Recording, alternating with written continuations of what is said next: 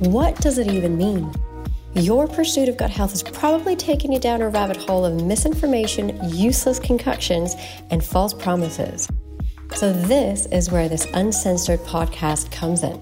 The gastroenterologist and his daughter is the first of its kind, bringing a specialist gastroenterologist and his daughter, yours truly, to help you navigate the world of all things gut health, from mouth to bum and everything in between. Join me, Sandra McHale, gut health specialist dietitian and founder of Nutrition A to Z, and my father, Wagdi McHale, specialist gastroenterologist and internist, as we unpack the most talked about topics in gut health, covering both the medical and lifestyle aspects of all things gut, with a ton of comedy and fecal tete-a-tete. Right, let's get into it. Welcome back to this week's episode. However, today's my first solo performance as a gastroenterologist. AK Dad is caught up with his patients in clinics. So bear with me today as I navigate the awkwardness of talking to myself. But here we are. So I thought it was important to bring this topic up, as I'm fairly certain you've come across a ton of Beat the Bloat talks and remedies. I mean, I even have an online course and one-to-one program called Beat the Bloat. But the purpose of today's episode is to help you navigate the world of bloat, understand what causes it, how to manage it, and most importantly, how to normalize it and when to worry. Firstly, and it's a fact of life, we bloat. We are not meant to be walking around with washboard abs all the time. The thing is, if you've struggled with your gut for a very, very long time, you find it very difficult to establish what is normal. So what is normal bloat? This is potentially a good starting point, is understanding what is normal versus what is worrisome, to start normalizing it. Now, one way I help my clients distinguish what a normal bloat is versus a worrisome one is by using the following guide. And I want you to use this scale. So from 0 to 10, 0 meaning no discomfort, and 10 meaning it's excruciatingly uncomfortable. I want you to start rating your level of discomfort. I want you to reassure yourself that if you score anywhere between 0 to 5, that tends to reflect normal processes of digestion and bloating as a result of either eating too fast, too much, or just a lot of fiber or fermentable foods. Now, if you score 6 to 10, and if that's how you note down your level of discomfort, it is worth looking into and asking help from yours truly, so a gut health dietitian or registered nutritionist. Now, conditions to seek help is when you rate your discomfort consistently over 5. This is when I would suggest consulting a specialist if the discomfort is also accompanied by things like tummy pain that is not relieved when you do the deed. So when you go to the loo or when you fought and let a few, gas away, as well as noticing any changes in your bowel movement. So if the chronic bloating is accompanied by things like diarrhea, constipation, a mix of both, these are the warning signs that I want you to head to your doctor and get them checked. Now, the funny thing is, despite bloating being one of the most frequent and bothersome complaints, we still don't fully understand the exact cause of bloating since it's not that straightforward. They are extensive, and I go into a great detail in my upcoming book, The Gut Chronicles. It is coming out in May, so there you go, getting some shameless marketing out of the way. I do cover the mechanics of bloating, but today, though, I just wanted to give you a snapshot of the causes. So when we're looking at what they are, they can include anything from a food sensitivity or a food intolerance, like lactose intolerance or fructose intolerance. It can be SIBO, so that's small intestinal bacterial overgrowth. And this is when you have gut microbes or gut bacteria from your large intestine that end up migrating to your small intestine, and they actually should not be there. So there's an overgrowth of specific gut bugs in your small intestine, and bloating is one of the symptoms.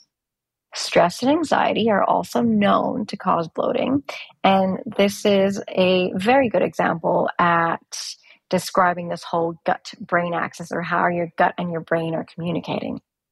Other causes can include things like abnormal gut reflexes, constipation, obstructions, and that's like a blockage in your gut, celiac disease, malignancies or cancers, and so on. Now, before you jump to any conclusions and any of these big scary causes, cause any alarm, your doctor will run the necessary tests that make the most sense in line with your medical and symptom history. So I truly doubt that a case of the bloat is an intestinal obstruction or malignancy. The other thing that I want you to note is that the clinical relevance of bloating as a symptom is extremely variable. Now, if we had to look at the two most common causes of bloating, and perhaps, again, I don't know if I can prove that or if it's more anecdotal, but I could easily say that constipation and producing excess gas are the two most common causes. I do plan to dedicate a whole episode to constipation and discussing it with Dad as well. But just to give you kind of a quick overview, many may think that defining constipation is pretty straightforward, but it is actually very complex, and it has nothing to do with the old school thinking of going to the bathroom less frequently. Also, defining constipation is highly individualized. So if we had to look at the exact definition, it means having two or more of the following for more than 25% of your defecations. And these include things like straining, lumpy or hard stools, a sensation of incomplete evacuation. And what incomplete evacuation means, you just feel like you haven't had a satisfactory poo. You just feel like we haven't fully emptied the tank. Then we've got sensation of anorectal obstruction or blockage. So you feel like there's a blockage down there around the anus. And then less than 3 bowel movements per week. So these tend to be sort of the symptoms, let's say the signs that are associated with bloating if you choose 2 or more. Now, your management plan is going to include things like addressing the cause, obviously. So are we looking at a mechanical problem? Is there something wrong with the plumbing? Or is it more related to things like lifestyle and diet? So are we looking at a poor fiber intake, not drinking enough water or fluids, not moving frequently, and so on? So constipation is a very, very well-known common cause of bloating. The other common cause of bloating, which is producing excess gas. Now, to give you a little bit of a rundown of, how we produce gas in our intestines. So gas end up there from 2 main sources. Either the air we breathe, and also our gut microbes breaking down and digesting food leftovers in the large intestine. Now, while it's totally normal to produce gas, so the whole, production of gas is just a byproduct of your gut microbes fermenting food, it can be really embarrassing. It can sometimes be disruptive and cause uncomfortable bloating, pain, or discomfort. So for me, it's really important to sort of investigate, is excess gas a problem, or is constipation the problem? Which one do we need to fix to address the bloat? So if we had to look at excess gas, if that's a problem, I want you to take these 2 sort of important points down. One, we need to control how much air we're swallowing. So from a behavioral perspective, what I want you to do is perhaps we need to chew food well with our mouth closed. Don't use a straw when you're drinking. Avoid chewing gum. Avoid fizzy drinks, because that also ends up you swallowing a lot of gas. Sparkling water, that's another thing that goes out. And try not to overeat and stop when you reach the sensation of, I am satisfied. So 1, trying to help you swallow less air. And then 2, perhaps we need to temporarily limit foods that are known to cause gas. I think here is where you need to identify your own triggers. But the thing is, the goal is not about total elimination, because a lot of these foods are actually considered healthy, but it's about strategically eating them in smaller amounts and not perhaps combining them together. So, for example, these foods include things like onions and garlic, broccoli. We've got artichokes, asparagus, lentils, apples and pears, cabbage, lentils, beans, and chickpeas, and things like pear and pear juice. So if you start to notice that am I consuming a lot of these foods in large amounts, perhaps temporarily limiting them or not combining them all together, and see if you end up producing less gas, less farts, causing less bloating. So this is where I think I really wanted to mention, the two most common causes and just a brief snapshot of how you need to address them. So we came up with constipation and we came up with producing excess gas. Now, how do we manage the uncomfortable bloat? Obviously, knowing the cause is key. As a gut health dietitian, this is where I just want to focus on the lifestyle and food side of things. And when it comes to the areas that we would be looking at, when it comes to management, we are always going to start with behaviors, and I'm going to talk about that in a bit more detail. We're going to look at fiber. So how much fiber are you consuming? Is it too little, too much? But we just need to find that right sweet spot of how much fiber you need to eat. Artificial sweeteners, we'll look into lactose, and then we'll look into FODMAPs. Kicking off with eating behaviors, specific eating behaviors that I want you to be mindful of is how fast of an eater are you?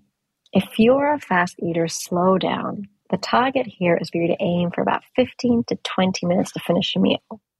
And that kind of ties into the next thing is like chew your food. Make sure you chew, because as the saying goes, digestion starts in your mouth. The other thing is avoid consuming larger meals and overeating. So sometimes having smaller, more frequent meals, such as 3 mains and 1 snack or 3 mains and 2 snacks might be better tolerated and not cause you to bloat. As I've mentioned previously, so things like your carbonated drinks, like your fizzy drinks, sparkling water, colas, all of these can contribute you to swallowing more air and then causing you to bloat. And perhaps something that you might have not thought about in great detail is your clothing. So one thing that I advise people to do who have been struggling with the bloat is to loosen up. So I know we've gone, myself included, but sort of skinny jeans and tight yoga pants have made their rounds, and they're actually the worst choice for bloating. So wearing tight pants constricts your stomach due to all the extra pressure, making it more difficult for food and gas to move along. So as your tummy relaxes and contracts, tight clothing can make this pressure more noticeable and definitely unpleasant. So again, focus on behaviors first, correct these before jumping on any elimination bandwagon. The next thing that we need to assess if bloating is a problem and we want to manage it is fiber. Now, we know that fiber is crucial for good gut health, but it is also a definite known trigger for bloating.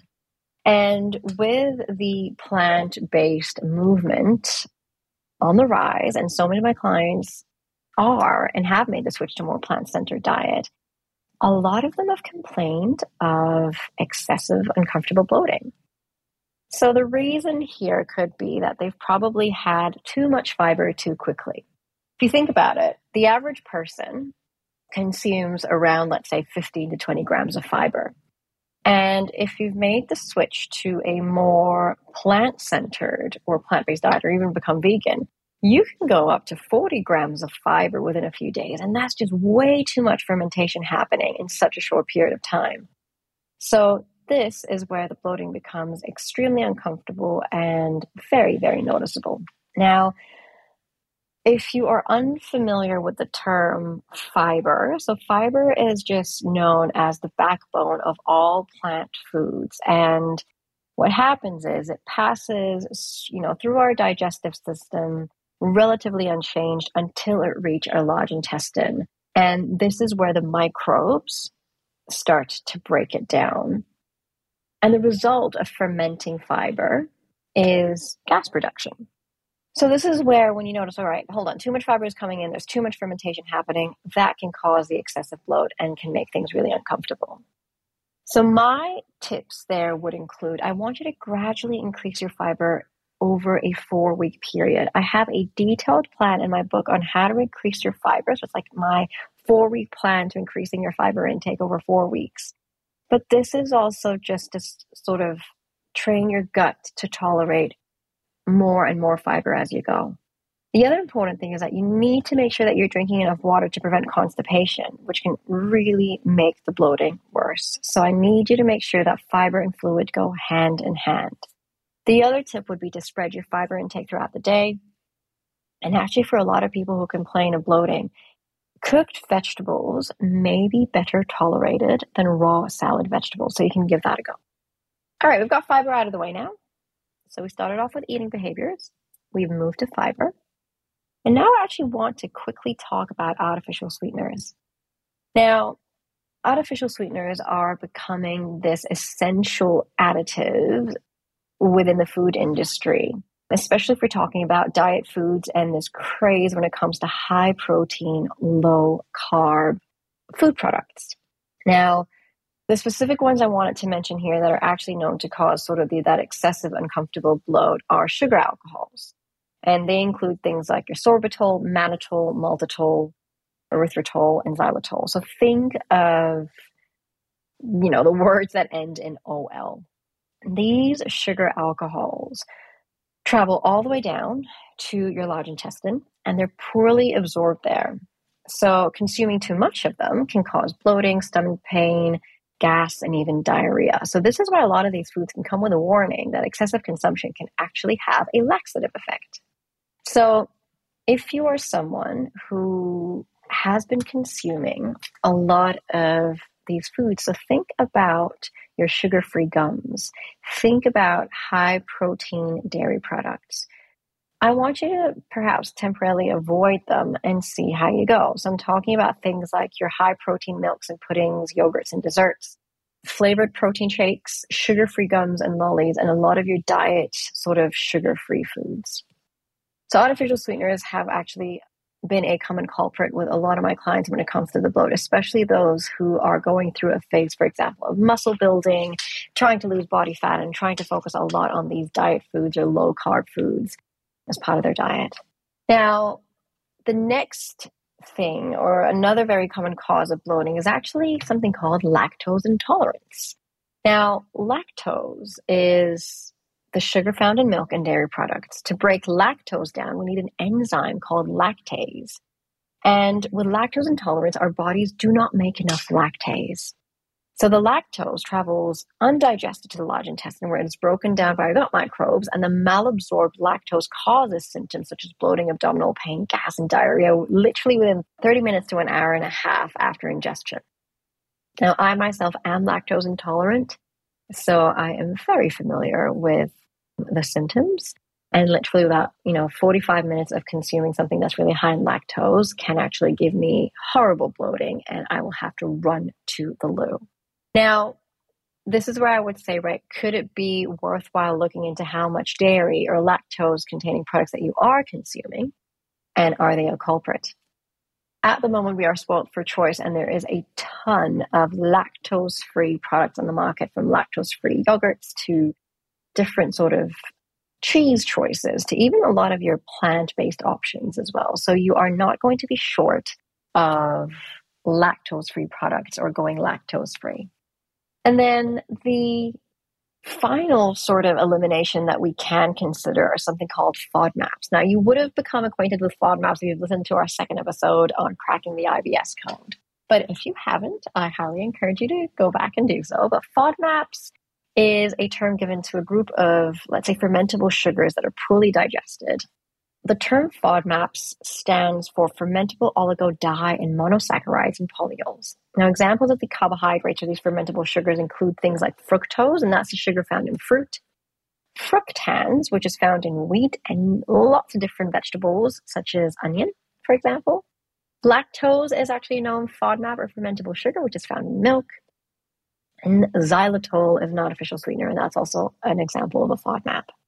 Now, if consumed in large quantities, these FODMAPs are believed to increase the volume of liquid and gas in your small and large intestine, resulting in things like abdominal pain, gas, and bloating. Now, I want to go back to wheat for a second, because a lot of people are very quick to jump on the gluten bandwagon, that gluten is causing me to bloat. Actually, about 80% of the time, it won't be gluten, it's the fructans or the FODMAPs found in wheat. So if you had to look at wheat, wheat contains different components. You've got gluten, which is the protein component, fructans, which are the carbohydrate or fermentable sugars that are found in wheat. And about 80% of the time, it's actually the fructans found in wheat that are causing that uncomfortable bloat. Now, is it justified that you should go on this FODMAP bandwagon. So the FODMAP process includes 3 phases. The first phase is the elimination phase, and this is where you go through a low FODMAP diet for anywhere between 2 to 6 weeks. Then you've got phase 2, which is the reintroduction or challenge phase, to actually identify which FODMAP groups are causing the problems or how much are you able to tolerate. So what is your threshold before you start experiencing symptoms? And then phase 3 is liberalization. So bringing all the foods back in that do not cause any problems and just being mindful of the ones that do. Now, I'm not sure if actually FODMAPs, going through that process is justified enough just to address bloating. That tends to be, reserved for people with irritable bowel syndrome. But I would say there is a modified, let's say, FODMAP approach that I use with my clients if none of the above. So if despite correcting your behaviors, lactose didn't make a difference, the artificial, sweeteners didn't make a difference, then I would say it could be worthwhile jumping on the FODMAP bandwagon. But again, it should only be done under the supervision of a qualified and experienced dietitian. So my friends, I know it's quite hard to sum up or really talk in detail about such a complicated topic in a few minutes. Well, not really a few minutes. You've been listening to me now for, I'd say, 22 minutes, as I am monitoring while I record. But if I had to give you a takeaway message, or let's say my rundown on how to beat the bloat, number 1, I want you to rule out any organic causes, including constipation. The second thing I want you to do is I want you to keep a food and symptom diary, and I still want you to note down stress and sleep to identify if you can notice a pattern or trigger. Number 3, I want you to correct your eating behaviors and avoid any tight clothing. Number 4, avoid fizzy drinks and artificial sweeteners. Then, if that's still not causing, a little bit of relief or not giving you some relief, then I would say, hold on, are you seeing a pattern of eating too many gas-causing foods? Then it could be worthwhile temporarily eliminating them. And they would include things like onion, garlic, artichokes, asparagus, apples, beans, broccoli, Brussels sprouts, cabbage, cauliflower, pears, and pear juice. I'm trying to think if I've forgotten anything. Yeah, these tend to be the most common ones. So think of them as your fart foods. So if the first few points do not offer any relief, you can consider a temporary elimination of lactose and see if that resolves the bloat. And then if lactose is not the trigger and not the culprit, then we can potentially look at a less restrictive version of the low FODMAP diet. That will be a modified low FODMAP diet for about 2 weeks. And then there's a whole other area of looking at certain remedies. Now, I know there's this whole, I'm not going to call it obsession, but one of the most common questions that I get is, can I take a probiotic supplement and can it be used to help me sort of resolve my bloating? The simple answer is actually not always, because I know it seems like an attractive option, and I'm sure you've come across it and you've been sold some sort of probiotic that will help you beat the bloat. But it is actually way more complex than just taking any sort of probiotic supplement. So the thing is, when we're looking at how probiotics help us address the bloat or the mechanics on how this is achieved, we really still don't know the exact ways. So when it comes to probiotics, I always say I want to treat them like medication. So you need to actually know, what sort of strain of probiotic you need to use to address the problem. And the strains that have been researched and studied, but again, I highly encourage you to seek professional guidance first before jumping on any probiotic bandwagon. But the let's say the top 3 probiotic strains that perhaps have been known to help alleviate the bloat are things like Lactobacillus acidophilus, NCFM, Bifidobacterium lactis, BIO7, Lactobacillus plantarum, LP299V. Now, these strains seem to pull the brakes on gas production. Perhaps, they are restoring the balance of your gut microbiome to a healthier one, reducing gas-producing bacterial species, or transforming how these, microbes function. So I would definitely encourage you to work with your health professional first to make sure that you've chosen the right strain, and you will need to set A, the dosage, and B, the period of time. The other common, let's say, alternative, I'm not going to call it alternative option to address bloating, but I'm sure you might have tried activated charcoal. It is a very, very popular remedy to beat the bloat that's made its rounds across social media, and I'm sure all the other sort of internet platforms out there. So if you're not familiar with what activated charcoal is, it is a type of charcoal that's been treated with heat to make it more porous. And now this form makes it more effective in trapping gas, subsequently alleviating the bloat. It is sold in supplement form as well as powders and has been added to lots of, juice cleanses. But again, the research there is really not conclusive, and you will need to use it with guidance, given the side effects that can come with it. And they can include things like vomiting, constipation, and black poo. So I do know that a lot of gastroenterologists do recommend some forms of activated charcoal. But again, before jumping on that bandwagon, discuss that with your health professional to see what the best approach would be there for you. So that, my friends, I wanted to wrap up my first solo episode. And I really look forward to welcoming you back on here. And hopefully Dad will be available to have a chat to you all at our next chat. So look after yourselves and after your guts, and I'll see you on here again next week. Thank you for listening to this week's episode of the Gastroenterologist and His Daughter podcast. Don't forget to join us again, and if you've been enjoying our chats, make sure you subscribe, follow, or leave a review on your chosen platform.